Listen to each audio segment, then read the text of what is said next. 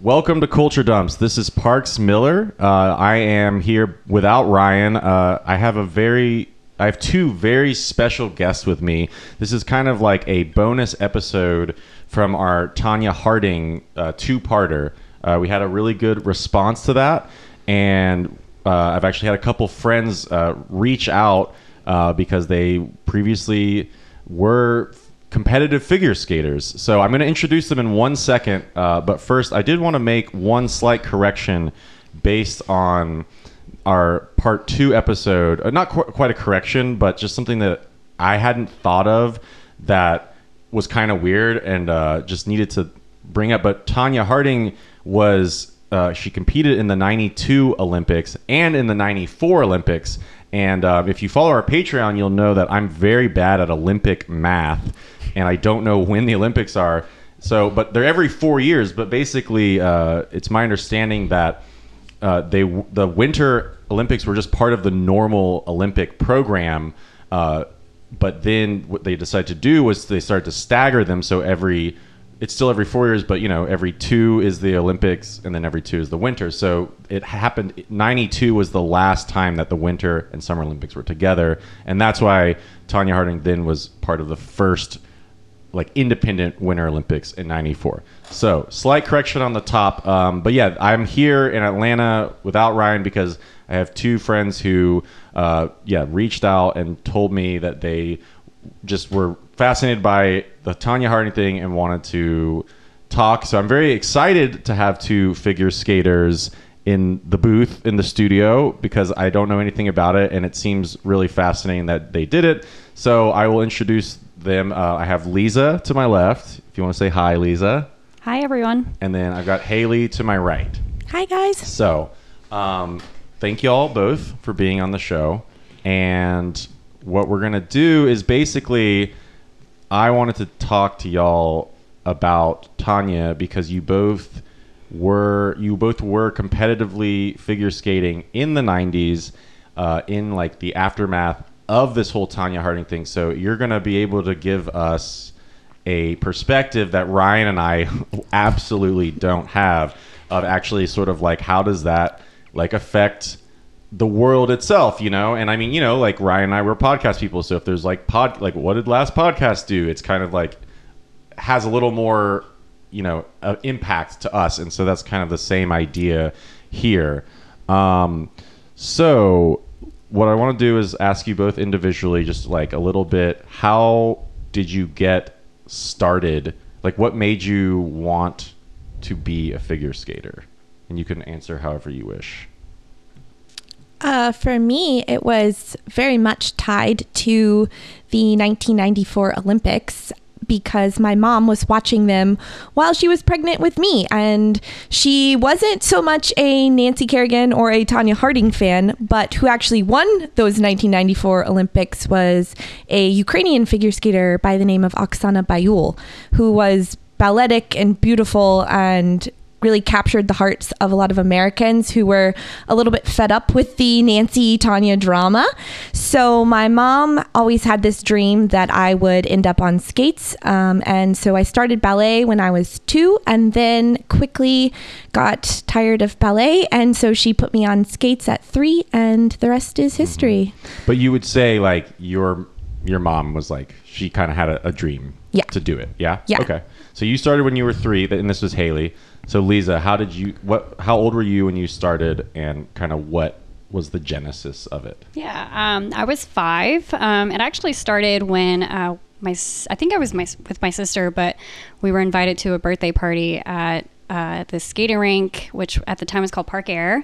I'm sure people from Atlanta remember Park Air, but when I was there, supposedly, I had to ask my mom this to remind me of what happened, but supposedly someone came up to me and actually said that I looked like the female skater in the pair skating team, the Russian pair skating team, Yekaterina Gordieva and Sergei Grinkov. Oh, my favorites. So I was told apparently that I looked like Yekaterina, and for some reason that made me want to start ice skating. And so my mom started taking me to the group classes that they had, and I was there for a year, and after a year started taking private lessons. So so you had like a compliment at a very young age. Yeah, Like, at a oh, young cool. age. Like, Yeah. I have gone ice skating a total of one time, and I ate so much shit. I actually hated doing even rollerblading. I'm just not. It's not for me. And did you say a birthday party? Yeah, it was a birthday party. I hated because it was like there was just a time where everyone was going like skating, roller Yeah. skating, or ice skating. And those were miserable birthday parties for me. So you start, but you both started at like 3 and 5. I mean, that's a really young age, but that's kind of how it goes, right? Absolutely. So like how quickly from doing, I mean, I guess it sounds like Haley for you is quite immediate, but like how quickly does it go from like just something you're doing to just like, okay, like if you start at 3 and you start at 5, like how long was it until you were in a competition? For me, I think my first competition, I was 7, because I started also in group classes just as Lisa did.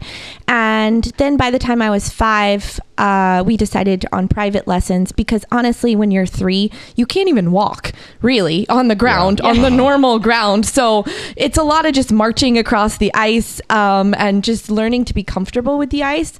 And that fear isn't there when you're so young. So it's really the comfort factor. And then when I was 5, I believe I started private lessons. And then I came from kind of an old school coaching method. So I didn't compete until I was able to compete at a U.S. figure skating sanctioned level. We can maybe get into that a little bit later. But basically there are, I think, 8 different levels that U.S. figure skating sanctions, and you have to take tests to pass them, et cetera, et cetera. So I didn't really start competing until I reached those sanctioned levels. And that was at 7. 7, Yeah, yeah. gotcha. And for instance, like Tanya Harding started skating when she was 3. So Lisa, how about you? Like, how long did it go until you started like competing? I think your first competition. I think I was around 7 as well. I mean, it was the same thing. You have to, like, I think the first level is preliminary, and you have to pass your preliminary moves and then the freestyle test before you can go and actually compete in that level. I think I might have been, it was either 6 or 7. Yeah, I was either 6 or 7 as well. Yeah. I think maybe we should explain a little bit as well, because I was listening to the podcast, obviously, very intently, and I was noticing that you were saying that there was the technical side of things and then what we call the artistic side of things. So that was the how you look and everything like that.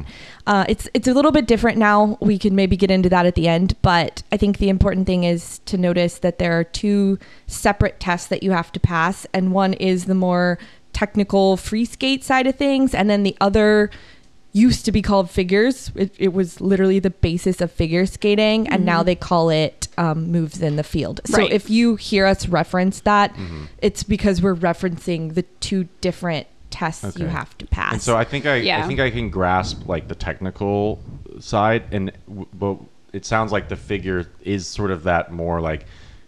If you want to tell me, it sounds like that's playing more into this like feminine ice princessness of it all, or is that an accurate description of it? Well, I think you mentioned that you watched that Tanya documentary, the Sharp Edges. So there's a scene in it where they show she's doing these figures where she's looking at the ice and like sort of drawing like a figure on the ice itself, and there's like 18 judges like going and squirming and looking at the ice to make sure it's like perfectly formed. I didn't realize that's what that was. Happening. And so basically you have to pass both the moves and then the freestyle test, which freestyle is basically your standard program with music, jumps and spins. Okay. And then that, until you pass those 2, then you can actually compete at that level.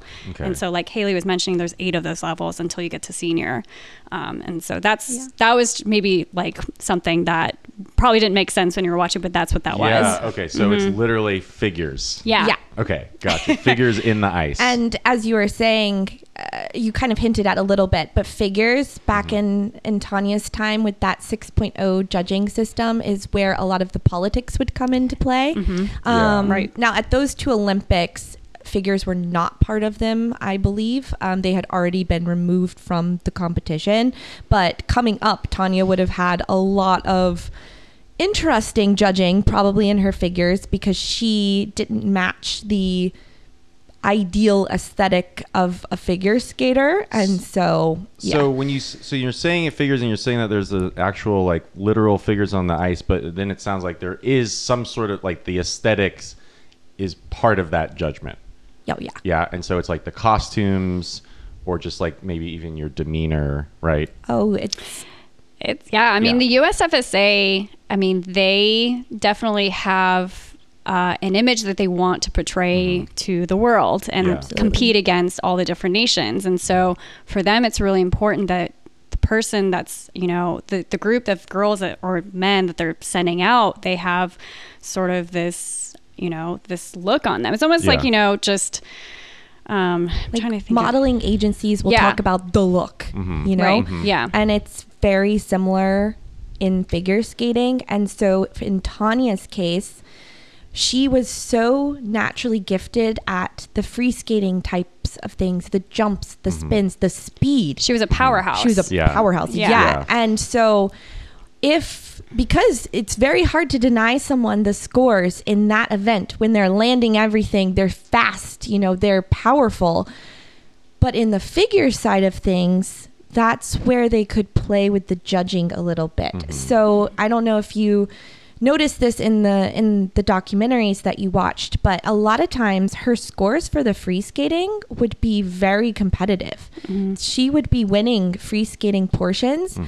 And then you would hear this narrative that, but she didn't win the competition. And I think a lot of times there's a gap there. And the reason she didn't win is based on those figures where you're making the tracings on the ice. And that's where it's really easy for judges at that time to be political and knock you down the standings because nobody was watching that. That was a kind of, nobody wanted to stand there for 8 hours and watch figures. So it was a lot easier to maybe slide people down the order a little bit. Right. But then figures did get removed from the Olympics at some point. Yeah, it's not like a competitive, it's not part of like the competition per se, but you do have two separate programs. One's like the short program, which is more technical. You have certain elements you have to hit. And then you've got the freestyle, which is kind of your standard, like that's where you kind of have a free for all. Like you have to have your minimum technical stuff, but you can kind of add in whatever flair you want to have. Gotcha. Yeah. And Lisa had mentioned some of this stuff which thank you, because we did incorporate that into the research, especially on episode 2, but just kind of how much the image is really important to it. And I mean, I guess anything that's going to make a lot of money, there's going to be an image associated with it. But like, for instance, I think about like American football, and like, first off, they're wearing so much armor, you know, like protection, like you don't even know what they look like. And it's really, I mean, just to compare that, obviously that is like, you know, a huge like $1 billion industry, and there is tons of political stuff and image, but I do feel like there seems to be on the surface just more of like, but if he can like play football really well, like that's gonna not, like it won't be really an issue. I mean, I guess if you were like super controversial, loudmouth, whatever, it could come into play. But that was Tanya's whole thing, is that she like loved like rock and roll, and she liked to work on her car and like things that really were like sort of like tomboy things. And it is funny to think about how, I mean, we're talking we're talking like 30 years ago, but how even so much of a conversation of that, like that would still be really like kind of seen as strange or odd or against the grain to be like a tomboy in figure skating. I think yes and no. I mean, there was recently in the Winter Olympics, there's a Russian skater by the name of Alexandra Trusova, and she is an absolute daredevil. She does as many quad jumps, so that's 4 revolutions in the air as the men, if not more than the men. And she easily is too, like easy. It was crazy. And her body is just so muscular. Yeah. And you know, she's the Olympic silver medalist. So I think there has been a shift in that. However, back in Tanya and Nancy's time, I will 100% agree with you. Yeah. And I think it's really interesting how the USFSA, which is now the USFS, I think, but US Figure Skating Association. I didn't realize they changed the name.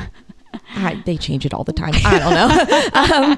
But they really had these like different personas for them. And like Nancy Kerrigan grew up with brothers only. Like she wanted to play hockey. Mm-hmm. And so in my opinion, she was just as much of a tomboy as Tanya.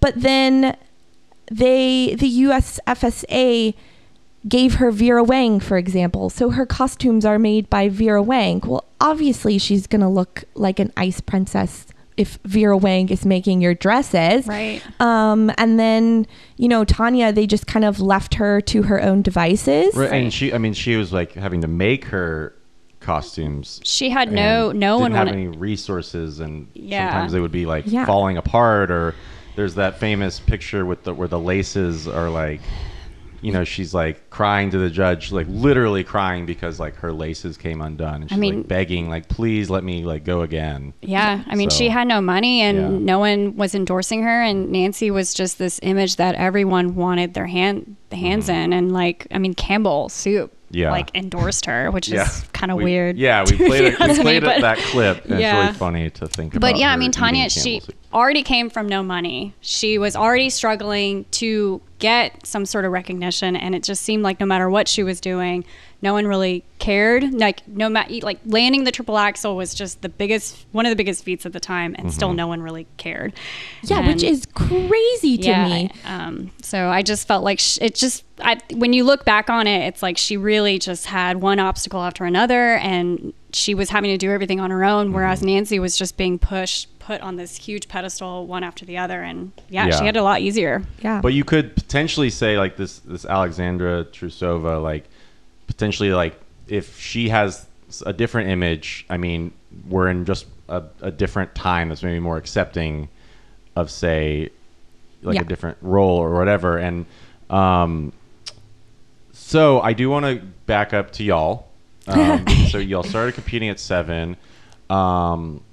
So at this point, I think both of you had started after 94, which is when this scandal broke. Correct. But within, like, Lisa for you is 95 and Haley for you 97. So very, like, hot off the heels of this. So what I would really like to know, what the listeners would like to know, is kind of like, this had to have been like a thing. Like, I mean, in a basic way, probably like, don't be a Tanya Harding, or like it had to have been almost like a locker room joke, or even something that the coaches said or the parents said. So I would love to kind of hear how you, as like new, like budding, like just getting into it, how maybe the myth of Tanya Harding kind of played into your psyche. You want to go? So it's such a deep question, actually. You can start however you want. If it's just like the first time you heard about Tanya Harding, I mean, maybe that's even a better way to start. Like, what was your first memory of like Tanya Harding? Was it your mom? Was it the coach? The news? Like, how did you hear about her? And then how did you think about her? So I think maybe if we can just take it to a higher level here, the Tanya Nancy scandal literally made figure skating in the US. Figure skating for that, let's call it 94 to 2000, was one of the most popular sports in the United States. I mean, these professional shows and competitions were selling out, which is unheard of for figure skating now in 2022.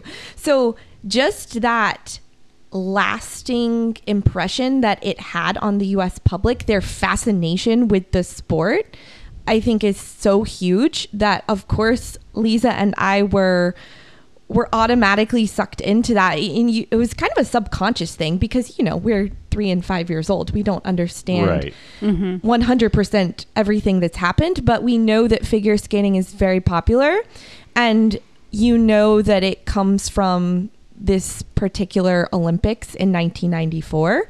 And I remember for myself, my mom had recorded it on a VHS tape.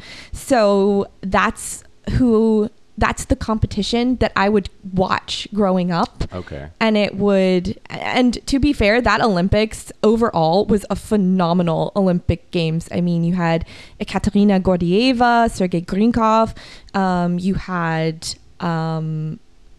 had Oksana Bayul, Nancy Kerrigan, you had a really fantastic men's long program. I think Ermanov ended up winning, but you had Victor Petrenko. Paul Wiley was that year. Yeah, Right. I think Paul Wiley was there, or was he 92? I can't remember. But anyways, it was just a really great Olympics overall. Like some of the competitors there are like the all-time greats of figure skating. So growing up watching that, of course, the scandals in there. And at that point, figure skating as well as gymnastics, they loved a fluff piece. So there was all these fluff pieces on the Nancy Tanya drama that I would watch on the VHS tape, and it was always sort of in my mind. But it definitely fueled that wave of popularity of figure skating in the US. So there, you're saying there were like a lot of just like iconic skaters at the time, but you do feel that the drama kind of led to more people wanting to do it. Americans love a good drama. Of course, yeah. I mean, yeah, that's absolutely true. Yes, so the drama kept people's attention, and then that attention carried for years after those Olympic Games. So it really was quite a pivotal moment for the sport in both a negative and a positive manner, in my opinion. That's interesting. And it was just because a couple like idiots decided to attack Nancy Kerrigan with their blundering criminal ideas. So now, what about you, Lisa? As far as just like when you're starting, what was your perception of Tanya Harding? You're like a 7-year-old. Yeah, well, I started when I was 5. It was maybe like right after. So there was another, not a scandal, but a sort of skating incident that happened where Ekaterina Gordieva and Sergei Grinkov, they were practicing. They were like on the Stars on Ice show, and during one of the practice ice, Sergei Grinkov actually had a heart attack. Whoa. And died like shortly. I think he was like 27, 28. Yeah, he was 28. And so that was kind of like happening right before I started skating, kind of why the comment made about I look kind of like her, because it was all over the news right after the whole Tanya Harding. Because people cared about figure skating. Yeah. It was like it sort of was like a rippling effect. Like this crazy thing happened, and then this other like crazy heart attack happened to this 28-year-old. Did she die? Well, Sergei Grinkov, he died. He had a heart attack like while he was on the ice in practice for this Stars and Ice show, and then they had to wheel him out. Like there were other skaters there that talked about remembering when it happened. So I kind of started right after, and also the background of my family is Russian, so that was kind of a huge thing in our family, I guess, because they were skating in the Russian world is obviously a huge thing, and everyone knows all the athletes and stuff. So they're kind of like our NBA players, I think is maybe a way to describe it, except that they're now these like teenage girls, but they are set on such a high pedestal in Russian culture. Exactly. Yes. So it was just a huge shock to, I think, our family. So I remember I started off, my parents obviously didn't care about the whole Tanya Nancy thing. So it wasn't something that was really, but it was not something that was really talked about in the house. But when I started competitively skating, Tanya was something that was sort of brought up as a joke a lot. Like, the coaches would kind of make these backhanded comments being like, you don't want to look like a Tanya, or like, you want to like, just showing up at the practice ice, even just, watch how you're looking over there. You're kind of starting to look a little bit like Tanya there. And I don't know. It's just and would that just be, and exactly like what about it would elicit those jokes? When, if you've ever, I don't know if you sit through a private ice session, which Haley can probably recollect, when things would get heated a lot of times in practice ice, you have people trying to do their routines during ice, and you're kind of fighting over the space on the ice too. And so, when you've got all these teenage girls in one ice trying to compete and trying to prepare, a lot of hormonal reactions happen a lot. And so I think sort of that would be like if you're like kicking the ice or like, hitting the boards, that would sort of be the reaction of like, don't act like a Tanya or like, yeah. But but she didn't really do that much. Oh, did yes. She did. She was acting. Hot-headed. I mean, Okay. she was also, remember how she was practicing in the middle of a mall Right. at that ice rink. And when she was getting all that media attention, I mean, she would fall on the ice and everyone would be watching her. yeah. And I mean, I just I think back, I'm like, oh my God, I'm so glad I never had to go through anything like that. But she still behaved like, as anyone would in that scenario, or any of us did back then. It's just you have 100 eyes on you. You're expected to keep like this composure, even though the pressure is huge, and like any little frustration would probably set like a normal person off, but you're still supposed to somehow just seem like keep the composure. Yeah. And that is also kind of the sad part of the Tanya Harding story, is because ultimately the attack was not her doing. It was not something she orchestrated. Yes, she might have known about it after the fact, but she gets associated with this thing. And then because in my mind, what I mean by that is like, yeah, if people get hot-headed, sure, like it might be a reputation, but once something like a scandal of the attack blows open, it's so much easier to then go back and be like, oh, well, remember when she kicked the ice, or she was hot, or had a tantrum. Once you associate with like an attack, you're like, oh yeah, she's gonna blow any second. Yeah, exactly. I mean, it just was this sort of, it just was never going to end for her, basically. Because no matter what she was going to do, they were just, if she missed up once, it was like immediately it was going to tie in back to that. And she was like the butt of so many jokes. And then I think because so many people maybe didn't know a lot about figure skating, or maybe it was new to them, it's very easy to make like a really dumb joke because you don't even know anything about, like, I still don't really know a lot about figure skating, so it's you're gonna learn today. But it's like I call it the Jay Leno effect, because I feel like anytime I watch, I mean, I don't remember the last time, but like anytime Jay Leno makes a joke on something, you're like, this fucking issue is dead. And like Jay Leno's joke is proving that like there's no more good jokes about it. And so I feel like that's kind of where it got. I actually saw like an SNL with Nancy Kerrigan on it, and all of the skits are so bad. They're so cringe. They're extremely cringy because it's just basically a series of jokes about the fact that she got beaten up, and it's like very awkward, and you can tell that. I'm also not the biggest fan of SNL, but like you can tell that they were really trying to do something edgy. But Lisa, if you care to share, you mentioned some of this competition and the hormones, and you did tell me a story off the mic that if you want to tell me, if you want to share it, of course, Haley, you're gonna love this. And I'll tell you who. No names, no names, but I'll tell you who was off the mic. Maybe that's what we were saying. That's got to be our Patreon thing. Is now we'll tell all the names on the Patreon. Ooh. But no, we're not going to do that this time, but maybe in the future. But yeah, tell the story.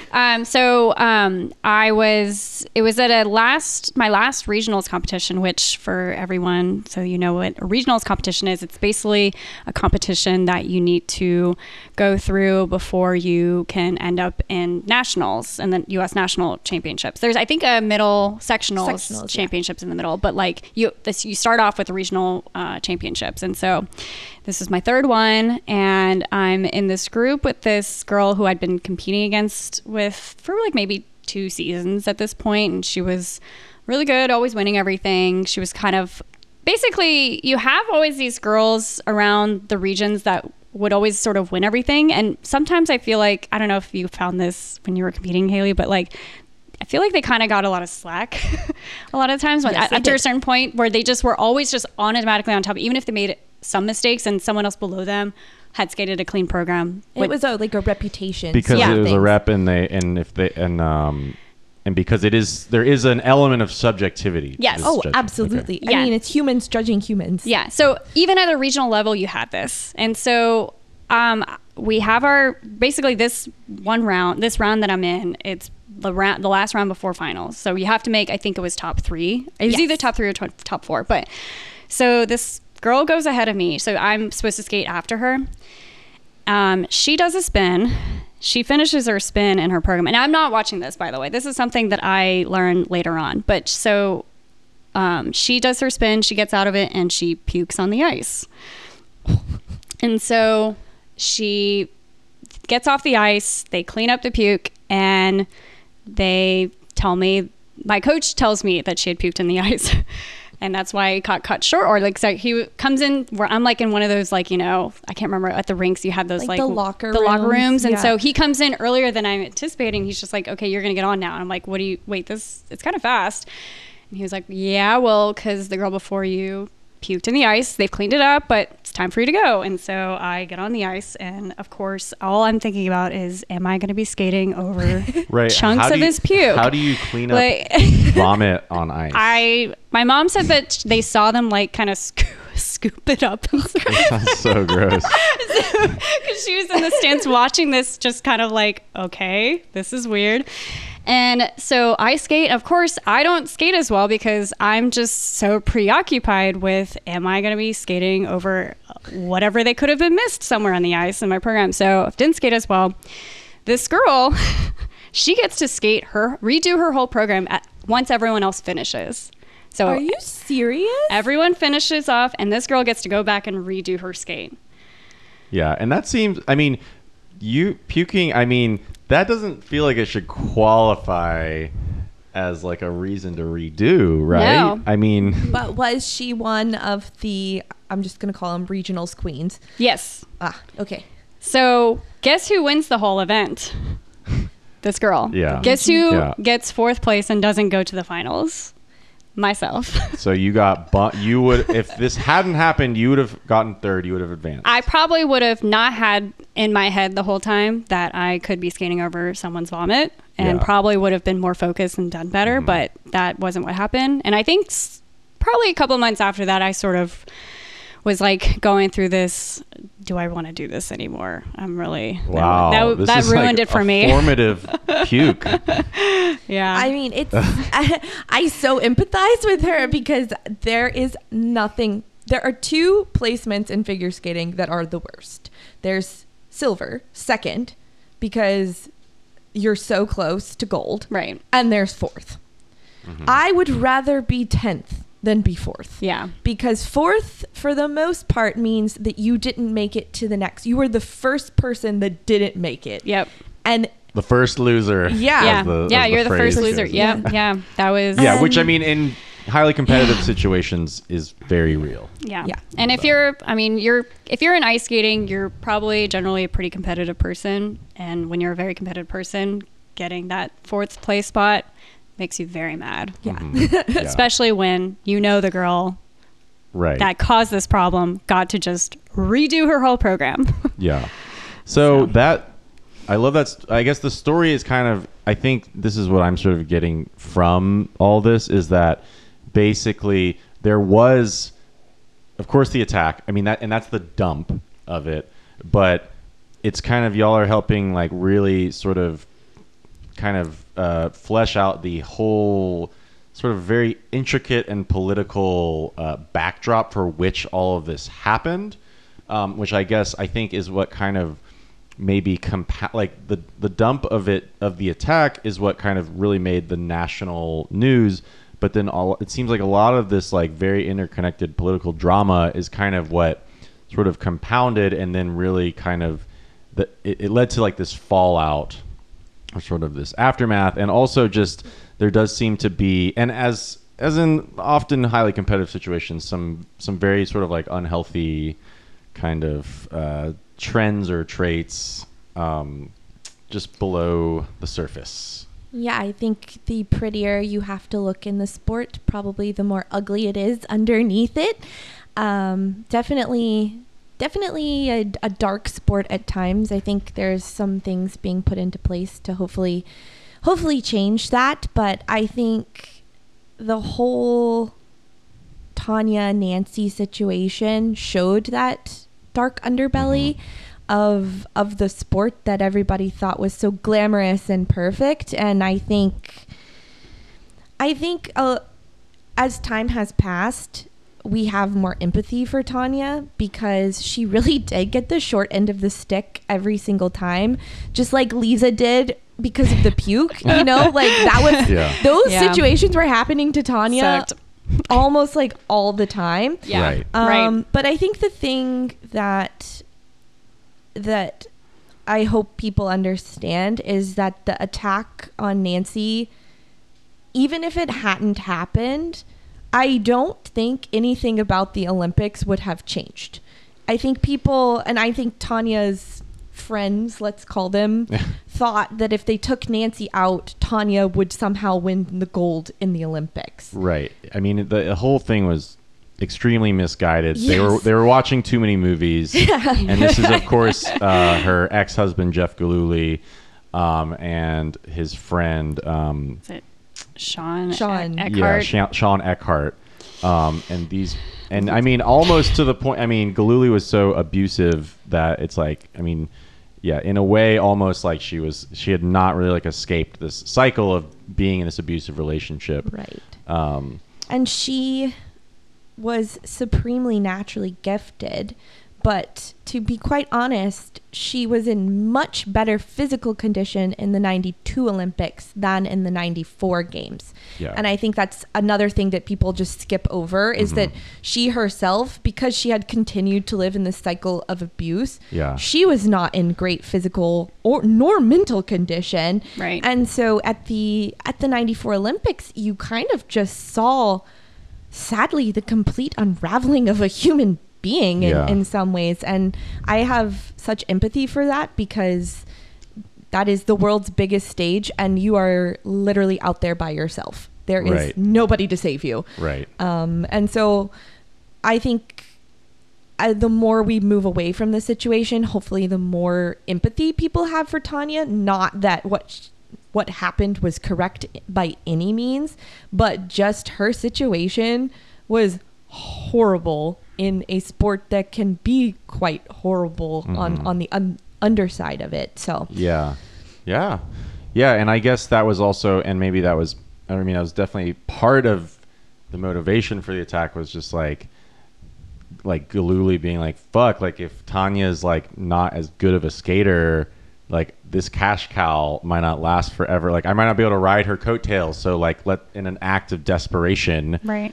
if we take out, Nancy Kerrigan, maybe that'll level the playing field. So again, I mean, even just thinking about it, it's such a dumb it's so dumb idea, but then it's funny how stupid it was, but it's also serious how deeply it like fucked with this person's life who was already getting so much terrible shit and going on. Also felt bad for the fallout of it because Lisa knows this as well. There are people in figure skating that have done far more egregious things that are still standing at the side of the boards coaching today, that had very successful careers, and they weren't banned from U.S. figure skating. Yeah. They weren't banned from performing in shows and making that money. Yes. And she was. And so they really took away her livelihood because also, as Lisa probably knows, skating is a full-time job, especially at the very highly competitive levels. So it's not like Tanya had a lot of other skills to fall back on. Right. She didn't really have a plan B. Right. So maybe auto repair. Yeah. That's she about was it. able, I mean, and then I guess because of it, she was able to use her celebrity as a job. But, that's always... That can be fleeting, right? It can be fleeting, and I think she's in a better place now. I mean, I think it seemed like the USFSA was sort of looking for a reason to get rid of this girl. I mean, it just, if you watch and just see, I mean, even just, I watched the 92 Olympic performances, and I don't know if you went back and watched those, because Nancy Kerrigan did horrible. Yes. Really bad. And she somehow placed third, I think. Yes. She was bronze medalist. Yeah. Tanya landed like 5 solid triples. Her spins were fast. Her spins were amazing. And she got 4th.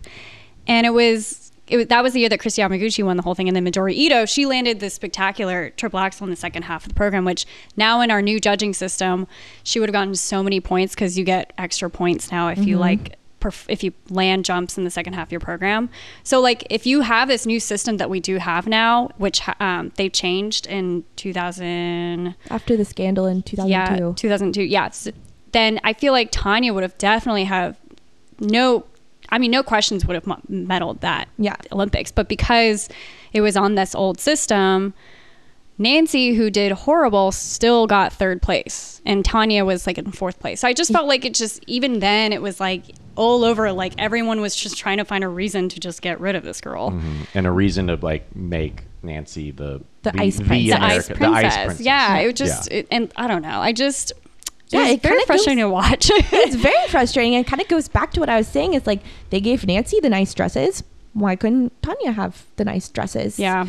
But I think also in that, when we're talking about this new system versus old system, you and I are just sitting here shaking our heads at each other, but we should maybe explain that like there was the traditional judging system in skating, which you spoke about a little bit in the two-parter podcast, which is the 6-0 system. So you would get 1 mark for technical merit out of a 6.0, and then 1 mark for artistic presentation out of a 6.0.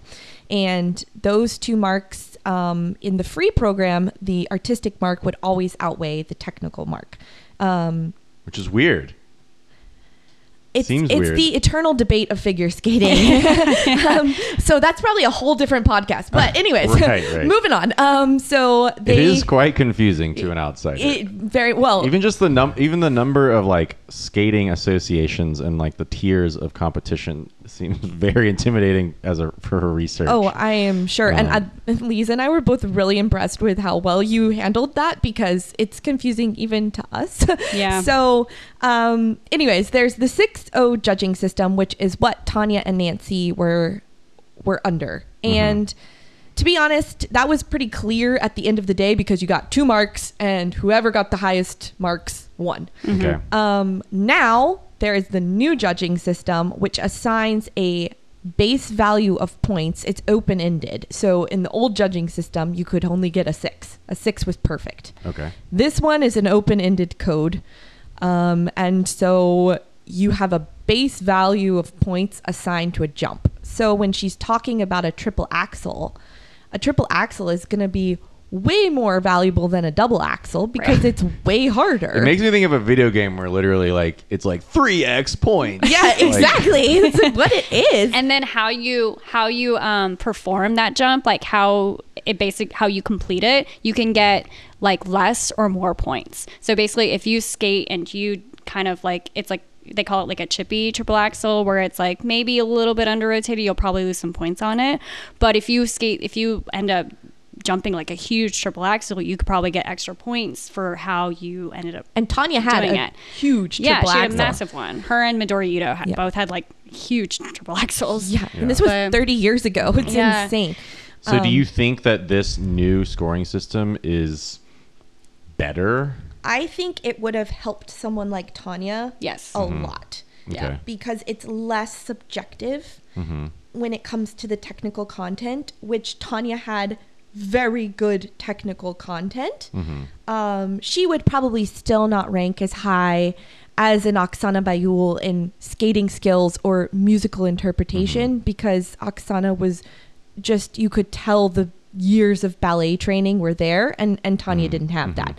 Right. But on the jumps and the spins, it's why someone like an Alexandra Trusova that I mentioned earlier is able to be so competitive, because if it was in the old system, she would not have an Olympic silver medal probably. And so for Tanya, unfortunately, it's the reverse for her. So if she was growing up in this new system, I feel like she would definitely have more of a chance. And when did it change? It changed after yet another figure skating scandal, Parks. I know. Oh yeah, and y'all mentioned this too. Yeah, in 2002 with the it was the Canadian pair skaters with the Russian pair skaters, and they put the Russian pair skaters in first.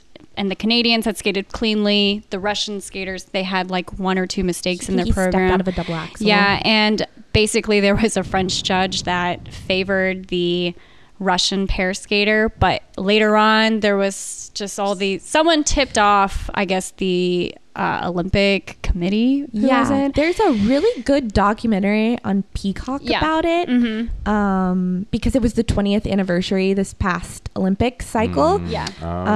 So Maybe we can do that for a docu. Anyways, someone tipped off the Olympic Committee that this French judge was paid to vote in favor of the Russian pair skaters. Yeah, I mean, it gets into the Russian mafia. Yeah, it's crazy. Crazy. Yeah, it's but that relates to just like judges getting paid off. So still, how does that affect the change of the system itself, and not just trying to crack down on corruption? Because here, you can't, like, if they complete an element, they have to get those points. It's not something that they can just give like a general technical score and then a general what was it? It was presentation mark. The presentation mark. So like that was a little bit like, you can decide the presentation wasn't your style. They kind of go into, there's a Eastern style of skating and then the Western style of skating. Yeah. And the French judge was talking, they actually interviewed her in this documentary, but she talks about how she prefers the Eastern Russian style of skating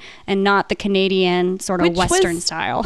Completely her own prerogative. Right. But in this new system, that would have never even been a question. Exactly. So also in this new system, the points from the short program are combined with the points from the long program or the free program, as Lisa has said. So the Russians may still very well would have won because their short program was outstanding. Right.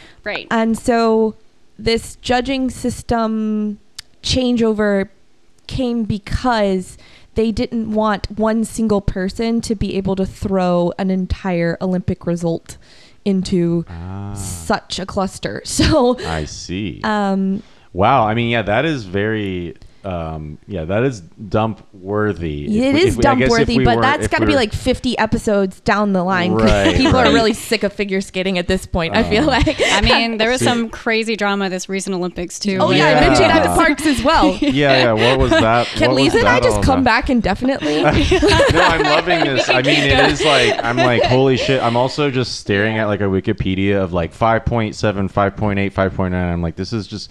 It's just funny that these tiny decimals, and it's just like such a big deal. A tenth is a big deal. I mean, a tenth is a huge deal. Obviously, it's enough to like throw a result by. Yeah, but it was just back then. I remember even my coach having some opinion about it. He usually kind of didn't care for all the drama, but he even was just like, I think the Russians are better still, or something like that. When like all that stuff came out. Yeah, and I mean, we love sporting scandals. I mean, we did a dump on Lance Armstrong, and that was fascinating. That's a big one.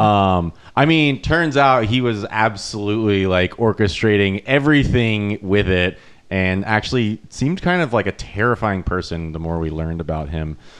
So yeah, everyone loves a good sporting scandal. But what was the thing that happened recently? I think it's really funny. This kind of leads into that. I'll let you tell about it. But the last 3 decades, the biggest scandals in sports have all been figure skating related, and Olympic sports have been figure skating related. You had Nancy Tanya in 94. Right. You had Bereshnaya and Sikralica and Sally and Peltier in 2002, the pairs scandal, 2002. Okay, maybe we can skip over the mid, like the 10s here, but going into the 20s, where we are now you have Kamila Valieva and the doping scandal. So, and I mean, doping's fascinating. Yeah. I mean, let's just be real. I mean, there's like another documentary that it's like actually following the cyclist. Oh, Icarus, yeah. And they kind of talk about how like the director of WADA was also the head of the state doping program in Russia. So like that wasn't a very big shocker. But the problem is the amount of media attention they focus on this poor 15-year-old girl who clearly wasn't making this decision on her own. Yeah. And clearly the training that she was undergoing was, I mean, these girls are, the top Russian girls skaters are all coming from this one camp of this one coach. And I can tell by how they all skate. They kind of all skate the same to me. It's a method. Yeah. Anyways, they are obviously I think Tatiana Tarasova's, I don't know if you know that coach name. Yeah, Tatiana Tarasova's like whole camping program like coaching program, but they are under so much strenuous training, like seriously crazy training. These girls are just, as we were saying, they're like the NBA players of Russia. Yeah, Like they are like a LeBron James sort of I mean, stature. they have so many of these girls that they're just prepping up, waiting to go to the next Olympics. It's Yeah. like they go through each of them pretty quickly. But I mean, the fact that they found this doping in her system wasn't really that shocking, but it's just the fact that they went after this poor girl so much about how, you know, she shouldn't be skating, she shouldn't be doing this and that, like they shouldn't have let her skate. And to me, it was more so like, why are we focusing on the training that these girls are going under and the abuse, the really. abuse? And Yeah. when was this? This February. This past Okay, Olympics. gotcha. And no one was talking about the coaching or what the coaches were doing, the kind of training that these girls are undergoing. Yeah. And it was just this 15-year-old girl should not be skating. And I just thought this 15-year-old girl does not know what they're being given, what they're giving to her. I mean, you and I both had Russian coaches growing up. Yeah. And I remember very distinctly having vitamins, quote unquote, given to me. And the bottles were marked in Cyrillic. So I had no idea. That's sketchy. Super I don't sketchy. think- I don't know if I got You don't that. know what I it don't remember. was? I have no idea. I have Wow. I have a very solid hypothesis about what it was. What do you think it was? I think it was probably Lupron, which is a puberty blocker. Oh yeah. And That was a what thing. What would blocking puberty? I'm so like out of I told my you we league could right get here. dark if we really wanted No, to. I love it. I mean, I feel like you just like admit to being doped on the show, so I'm loving it. What would that Allegedly. No, you don't know, but you had like vitamins from a sketchy. And how old were you? 11, 12. Okay, so that would be like when right before you would be hitting puberty, Exactly. generally. So For normal people. yeah, and so what is that? Yeah, how would that? I'm like, how would that make you a better skater? I remember now. I mean, I didn't get it because I think this coach would know if my parents saw that. There would be no end to that. Like, there would be no way that I know I never was given that, but I did hear about this. Yep. And I think their daughter was being given that. That as is well. correct. Yeah. Yes. Okay. So Yeah. I think the daughter was maybe in between our ages. Yeah. So kind of in the middle of us. And so these allegedly these vitamins were given to us to make us win. So you have to realize in figure skating, you spend more time with your coaching staff and your main coach especially than you do with anybody else. It's hours per day. So you really start to trust them, especially as a young kid and growing up. I mean, they're like your second parent. I Yeah. mean, I looked to my coach as basically like my second dad. I mean, I wasn't Yeah. doing anything like that when I was 5 years old. Yeah. Yeah. But maybe more specifically, the drug, what it did. So when you're jumping, you're basically, when you're skating, you have to learn your center of gravity. Yeah. And when you put on like 2 pounds, that can change your center of gravity and that can affect how you jump and spin, especially jumping. So basically, you have to shift your whole, the way that you're taking off and stuff, because you have this extra weight. You have to maybe go faster or maybe you jump higher. When You have to have stronger legs. Exactly. So when you're going through puberty, obviously with women, they're growing, boobs. Yeah. And that And hips. And so like your whole center of gravity is changing and you have to adjust to your jumps, and you start jumping probably for the first couple of months, probably jumping really badly. You're falling all the time because you're having to adjust. Or you can't complete the rotation or something exactly. like that. Because, okay, this is not a video cast, but for a visual reference, I'm holding up a pin. Okay. A pin Yeah. can spin through the air a lot easier than, let's just take my cup here, because it's wider, you Yes, know? And so just literal physics. Yeah. If you are very thin and you don't have any boobs or hips or a butt or anything like that, it's a lot easier to compete with these jumps and do them consistently. Right. Big and- titties make you less aerodynamic. Exactly. Okay. It's more weight. It's more weight on you. It's more weight on To your exploit- boots. for Ryan to. Yeah, there we go. I mean, you're on these boots. These boots weigh like 3 pounds Yeah. on your feet. I mean, so you have to add into that factor as well. Yeah. So it's just it's And yeah. to be fair, even in men's skating today, if you look at these men who are performing these quad jumps, they all have a similar body type, which is Yeah. this very thin, Oh, they're almost trim. Yeah, and very small. very small, Yes. very lithe, I guess is Yeah. a good way to describe them. So anyways, these vitamins were given to me under the guise that it would make me win. And of course, because I trusted my coach, as we discussed, because she was like a second mother, I took them without ever thinking. And so I kind of wanted to make that point of like, this is not this young 15-year-old girl's prerogative. Right. She was probably like, hey, these will make you win. This will make you faster. This will make you stronger. Yeah. And It certainly wasn't like it sounds like an orchestrated, like Lance Armstrong knew exactly what the fuck he was doing. right, but he was also a grown-ass man when he was doing Right. this. He knew what he was Right. doing and he was a grown ass man.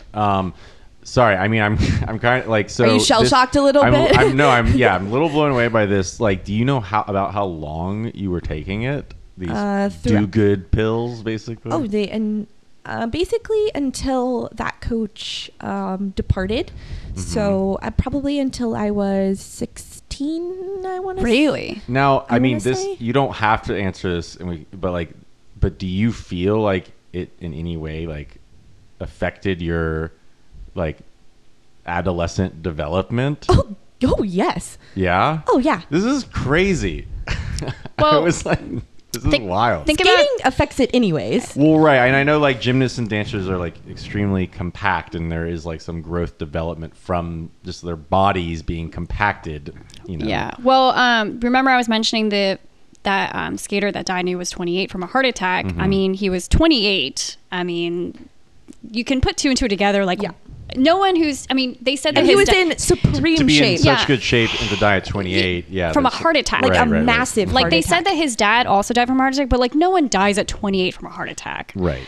That's Yeah, crazy. It's extremely rare. Who's Yeah. a 2-time Olympic champion and extremely fit. Yeah. Like nobody does that. So Yeah. there is rumors. So a lot of skating is a lot of things in skating are kept under the radar. Yeah. But if you're in that world, you hear these rumors and you know that they're probably not really rumors. They're actually true. So for him, I had heard cardiac glycosides, which made him able to train longer. And for this past Russian, this past 15-year-old Russian, Yeah. I had also heard some type of heart medication. Yeah. I mean, it's crazy when yeah. I hear about, because then I'm literally like, I didn't even know this shit existed. I mean, like, part of the Lance Armstrong thing was the ability to like regenerate blood cells faster, and I was Right. like, that's like even a thing that exists. I mean, and also they were switching blood. Oh, yeah, I heard about they Oh that. yeah, were- they cut a they hole would- in the wall to they- switch out the urine. And, no, blood. They would take. Oh, I They didn't would know take that. They would go to like a sketchy motel. I mean, it basically feels like a drug deal, and then they would extract blood, like just enough so it wasn't detrimental, and then they would like it was enough to like recover from it quickly, and then the body's like regaining those blood cells. Huh. And then like a few days later, they would re-inject their own blood back into their No body, way. so that then they would have like more blood. And from there, they could like then their lungs could recover faster, so they could breathe. And that was basically kind of the thing, is that Lance Armstrong like basically was never winded. Yeah. Like he never. But we are getting a little distracted. This is quite fascinating. Oh my god! But the thing So, is, like, yeah. when she said, oh, nobody in figure skating was surprised about the doping, like, Yeah. literally no one that skated was shocked, because Right. everyone's like, oh, yeah. And but I do want to say, I want to bring it back. I mean, this is really fascinating. I do want to bring it back to Nancy and Tanya. So what's interesting, because, I would say, I mean, I didn't know about those particular scandals. I would say the Nancy and Tanya, definitely one of the biggest sporting scandals in recent memory. Yeah. I would have to argue, like, obviously the Lance Armstrong, I think, and then the baseball when Mark McGwire and Sammy Sosa were beating the home run record, and Barry Bonds also within a very short amount of time, the home run record got like absolutely obliterated. And it turned out Sammy Sosa was corking bats, McGwire was taking steroids, Barry Bonds was taking steroids. My whole point of that is that oftentimes these scandals are these very, like, especially when it comes to steroids and stuff, it's like very premeditated. It's very, like, everyone's implicit in it for the most part, except for this 15-year-old, like, Russian if you're too young. But usually it's kind of very hush-hush and like sort of part of a system. And what makes the Tanya thing so interesting is like it wasn't. It kind of was this like insane fluke, and it wasn't even like her plan at all. So like I think that does make it very unique. It wasn't this like systematic thing. It really was this like very bizarre thing that happened. And no, people have gotten attacked and killed in sports as a way to level the playing field, but not in figure skating. Yeah, like I think that was steroids or like somehow paying off judges. Like that's going to be like most of your scandals.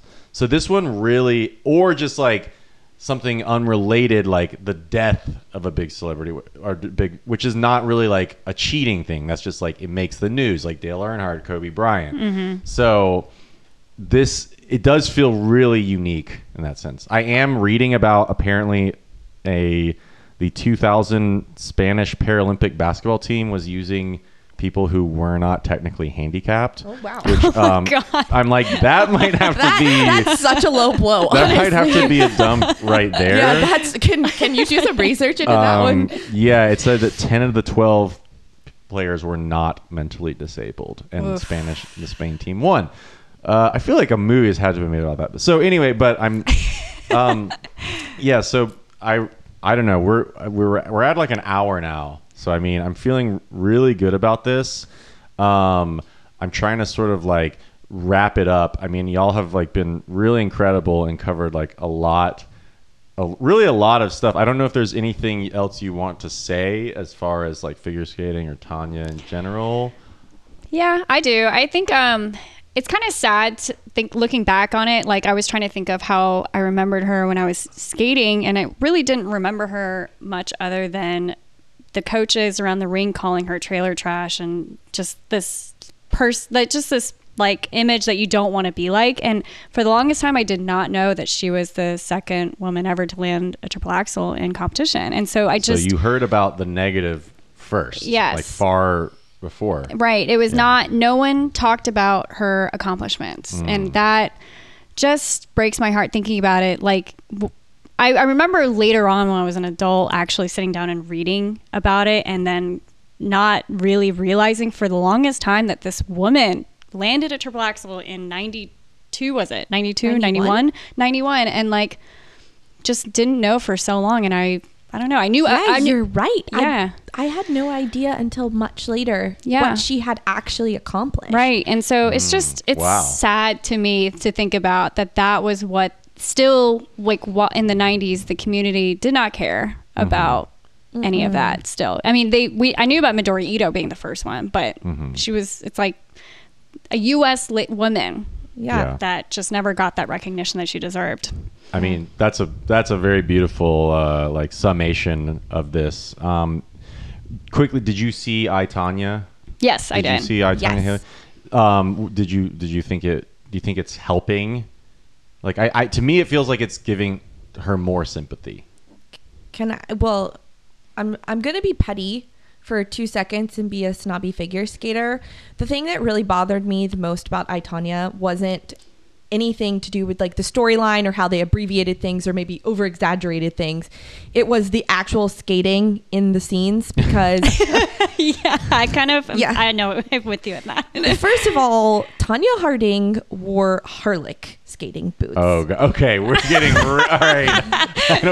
No, but what I want to say is some other company probably paid to have their skates in there. Right, but it made such a difference because it's like a very iconic photo of her in 94 with her foot on the that's right. I forgot about that. And with the gold blades. She had gold blades. She did have gold blades. And right. so when the skating scenes came on, in my mind, it cheapened it a little bit. Mm-hmm. However, I will say the acting, especially from Allison Janney, I think her name Who was, played the mom, who the played the parrot lady. Oh mom. yeah, she was great. And by the way, that mother is like the OG skating mother. Like that is peak skating mother. Yeah. Wow. I mean, yeah, we didn't even really talk about that. Dang, y'all are just like feeling this. Yeah. Yeah. But like I didn't see any parrots at the cooler, I gotta No. say. Yeah. Anyway. But you probably did encounter. I mean, now if you want, you don't have to. But like, were your moms like skating moms? No, No. my mom was always being talked to by all the skating moms, and my mom was. So I skated like before school at like from 6 to 7 a.m. Same. So like my mom was always just like very tired. Don't talk to me. But you knew. But like you would encounter the oh, skating. Oh moms? yeah, they were Yeah. bad. Yeah. They were really bad, even I in don't know Atlanta. I don't know if you've yeah. ever seen that show, Dance Moms. But it's yeah. That's the same. It's a crazy show. But anyways, so- just to go back to your point, sorry, Yeah. I had to make my point about the Yeah, skates because there's not often places where I feel open to talk about it. But Tanya, I think it really did help at least bring a new audience to that scandal and then also to figure skating. And I think it also, that movie, from everything that I've ever seen about that scandal, was the most empathetic towards her. Yes. And Yeah. she actually walked the red carpet with some of the actors and actresses. Yes. Yeah, with And- Margot Robbie. I mean, she's Yeah. one of the biggest stars, you know. Yeah. So- And I do think that they were very careful in how they portrayed the abuse. And I mean that in the best way, as in they were careful to make it obvious how abused she was. And even if it's nothing to do with figure skating, just having an insight into these abusive situations that a lot of athletes are in, I think Right. was really big. Yeah. Mm-hmm. I agree with that. Yeah. And I guess that's kind of, that's sort of like, this is so great, but that's kind of like the dump, or that's something that we go for a lot, is that, and obviously I think the movie did a really good job, but I think part of a dump is sort of sometimes you have this very limited understanding of an event that you know a lot about, right? Yeah. So everyone knows about it, but do you know like what really happened? Because it's so easy in the public to kind of, that was that figure skater chick who like, beat someone up, yeah. like, I mean, there was definitely a point in my younger years where like I just assumed that she did it. I just assumed Tanya Harding like attacked Nancy Kerrigan, because at some point it gets so like, and also because I was too young to have actually been like really fully aware of the news at the time. Right. And then once you realize like, oh no, it was this guy, and you're like, oh, it was her husband, and you're like, oh no, actually it was her ex-husband, and it just kind of depends. Sometimes there can be so many layers to like understanding like, wow, like actually the thing you think it wasn't. And I think, yeah, we did like the coffee lawsuit, and there was like a similar situation there. So did you see I, Tanya, Lisa? Yes, I did. Yeah, it was. I liked that they focused on the fact that she landed that triple axel, and they really focused on her background and kind of where she came from and how hard it was for her for so long. And yeah, even though like there were obviously details in there that were not accurate, but Hollywood. I think the important thing was that her story was told in some way From her perspective. and just trying to understand where she was coming from and why, she basically ended up helping cover it up after the fact. And it wasn't, I mean, she was still in an abusive relationship. Yeah. And With multiple I mean, people. yeah. yeah. There was So like, it's just, there's so many more all she knew in a way. layers to it that people just, I mean, the media just made it so like simple. And so like, Yeah. I don't know. It just Something. the media doing what the media does. Yeah. Absolutely. Yeah. Well, thank you so much. This was incredible. I learned a lot about figure skating, and I really appreciated both of your insights onto this. So I hope y'all enjoyed this bonus episode. I don't know. It was like full of like enlightening information. So if you liked that, if you were really into all of this deep dive into Tanya Harding and the sometimes dark world of figure skating, may we suggest you subscribe to our Patreon. Ryan has been putting a ton of material, videos, articles related to this Tonya Harding story, and we're always trying to provide you with extra content on patreon.com. I've started my own sort of like radio show called WDUMP, in which it's like a music-based show, and I play Culture Dumps related music and get to pretend to be a shock jock. So we've got tons of great stuff there. That's patreon.com/Culture Dumps for just all this extra material I'm talking about. And we will have a new dump for you next week, as we always try to do. Follow us on Instagram at Culture Dumps. And if you have any comments or suggestions, send us a DM or send us an email at culturedumps@gmail.com. I am Parks Miller, and I've been joined by Lisa and Haley. Keep on dumping.